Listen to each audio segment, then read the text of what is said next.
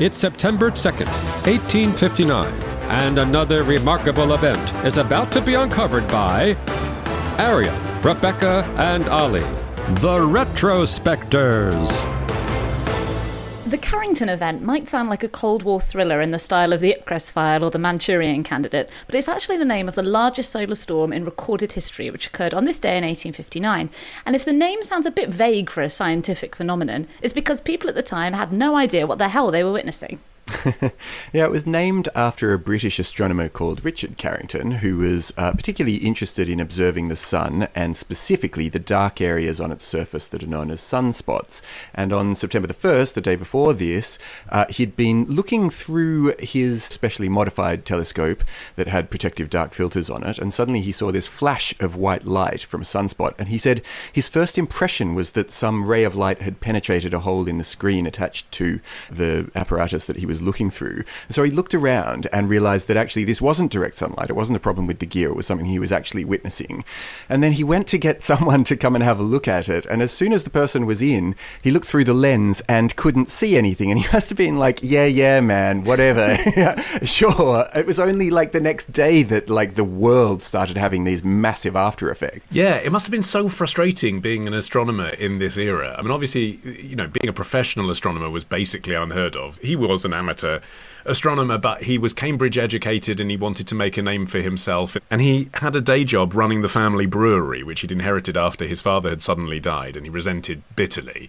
So wanted to make a name for himself in astronomy. So kind of, in a way, should have been really thrilled that he'd seen something exciting. But then to have this named after you, the Carrington event, it sort of makes it sound like he caused it. Like, to be clear, he didn't cause it. He would just happen to be looking through the telescope at the right moment to see the flare that did cause what this was, which it turns out was a giant coronal mass ejection, aka CME, which until researching this I had never heard of. I'd never spent my life fearing a giant coronal mass ejection, but now I do know. I'm not sure I feel better for the knowledge, realising what can happen. No, I mean, if you're at all qualified in astronomy, put your fingers in your ears, because I'm definitely going to get this wrong. But just briefly, so what Carrington had seen is what's called a solar flare, and they are often associated with a large coronal mass ejection. NASA compares a solar flare to a muzzle flash and a coronal mass ejection to a cannonball. So a solar flare is an eruption of electromagnetic radiation in the sun's atmosphere, which creates that sudden flash of light that Carrington saw, and the energy from it can disrupt radio waves, interrupt communication, navigation systems, but a strong coronal mass ejection can disrupt the Earth's magnetic fields because it's actually matter. It's like a cannonball of matter that shoots out of the sun and sometimes towards Earth, and that can create gigantic geomagnetic storms. Actually, although the Carrington event was huge, the saving grace in a way was that we didn't have enough technology at the time to really feel the full force. I mean, we might get into this later, but a Carrington event today would be disastrous, whereas at this time it was really just odd. Yeah, and one of those odd effects was that it made auroras particularly visible, and they went much further to the north and south of where they can usually be seen. So much so that they were lighting up the night sky in ways that people were able to actually read at night. And I saw this one account from an Australian gold miner named C.F. Herbert, who retold what he saw in a letter to the Daily News in Perth. And he said, "I was digging at Roquewalk, and myself and two mates looking out of a tent saw a great reflection in the southern heavens at about 7 o'clock p.m. And in about half an hour, a scene of almost unspeakable beauty presented itself. Lights of every imaginable colour were issuing out of the southern heavens, one colour fading away only to give place to another, if possible more beautiful than the last," which I thought was a really, really quite beautiful way of capturing the moment. Well, he obviously felt it was a spiritual happening, you know, to see something so beautiful. We're in 1859. A lot of people around the world would have been triggered to think the world was ending, because that is how people thought then.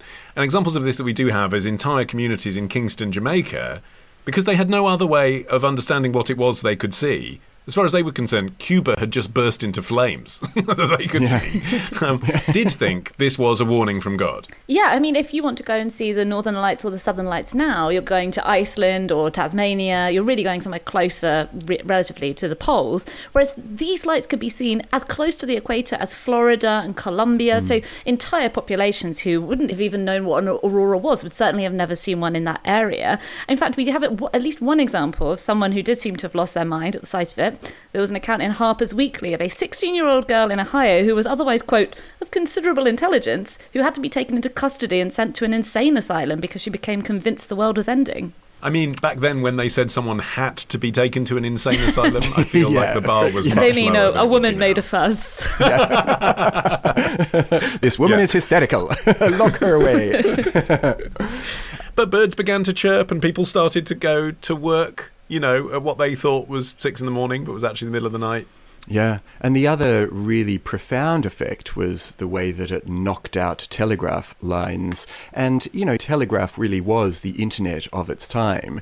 And you had these really astonishing reports. So E.W. Culgan, who was a telegraph manager in Pittsburgh, said that the currents flowing through the wires were so powerful that the platinum contacts were in danger of melting, and apparently streams of fire were pouring out of the circuits. So it wasn't just like a minor equipment failure. Things were actually catching fire. Right, and as Rebecca said, we're so much more reliant on electricity now, and these events do seem to happen every few hundred years. So it's sort of, once you start looking into this, it reminded me a little bit, I don't want to catastrophize, but it reminded me a little bit of the pandemic, the COVID pandemic, when people said, well, go on YouTube. There people have been warning about this for years. Bill Gates was talking about this years ago, but everyone ignores it at the time because it's hard to visualize. Because one of these hasn't hit Earth in our lifetime, it's hard for us to think of it as a problem. But once you start reading accounts from only 150 years ago of what it was like, you can only conclude that what seems like a fatal flaw is built into the technology that has underpinned the growth of the developed world in the past century, which is that we are dependent on technology that is highly vulnerable to solar flares. So basically the best case scenario, if we knew one of these was coming and we only get an hour's warning, as I understand it with the current methodology, would be everyone would have to unplug everything. Right. I'll say it again. Everyone in the world would have to unplug everything. I mean, what could go wrong? Yeah, but even still, you could have large cities without power for a week, a month, even a year. And you think back to our episode on the blackout in New York that was really only a day or so.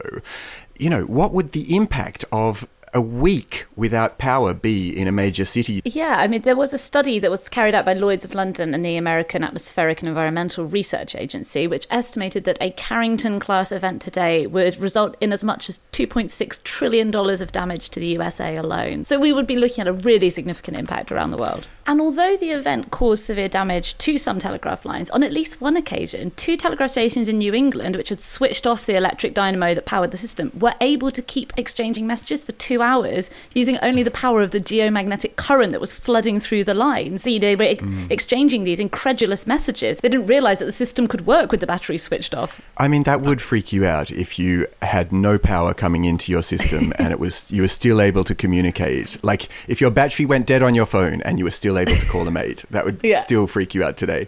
And also, for Carrington, those kinds of details must have been so unfathomable as to have seemed implausible. Because this is the steam age, right? I mean, he saw a thing, no one else saw it, and then, there was no way of proving that it had happened. He had to sketch it out.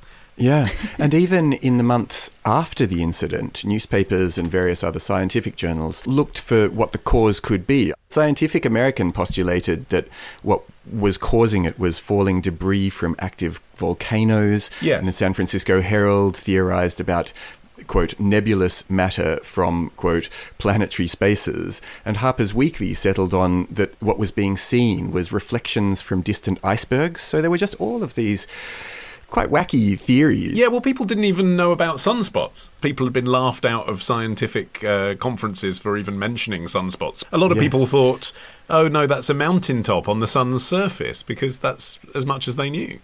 golly, yeah. And this really was at this moment that the connection started to be made between the sun and the auroras, because people just didn't know what they were looking at when they saw the auroras on both north and south. And so this was the time where those dots started to be linked. The New York Times reported that there were crowds of people in the street to behold this unusual spectacle, and the description of it too. It does sound really beautiful. There's a newspaper account that talks about alternating great pillars, rolling cumuli, shooting streamers, curdled and whispered and fleecy waves, rapidly changing its hue from red to orange, orange to yellow, yellow to white, and back in the same order to brilliant red. Oh, great. Well, if it happens again and it knocks out satellites and causes continent-wide blackouts, we all have some pretty colours to look at, can't we? The apocalypse is going to be so beautiful, you guys. Next time.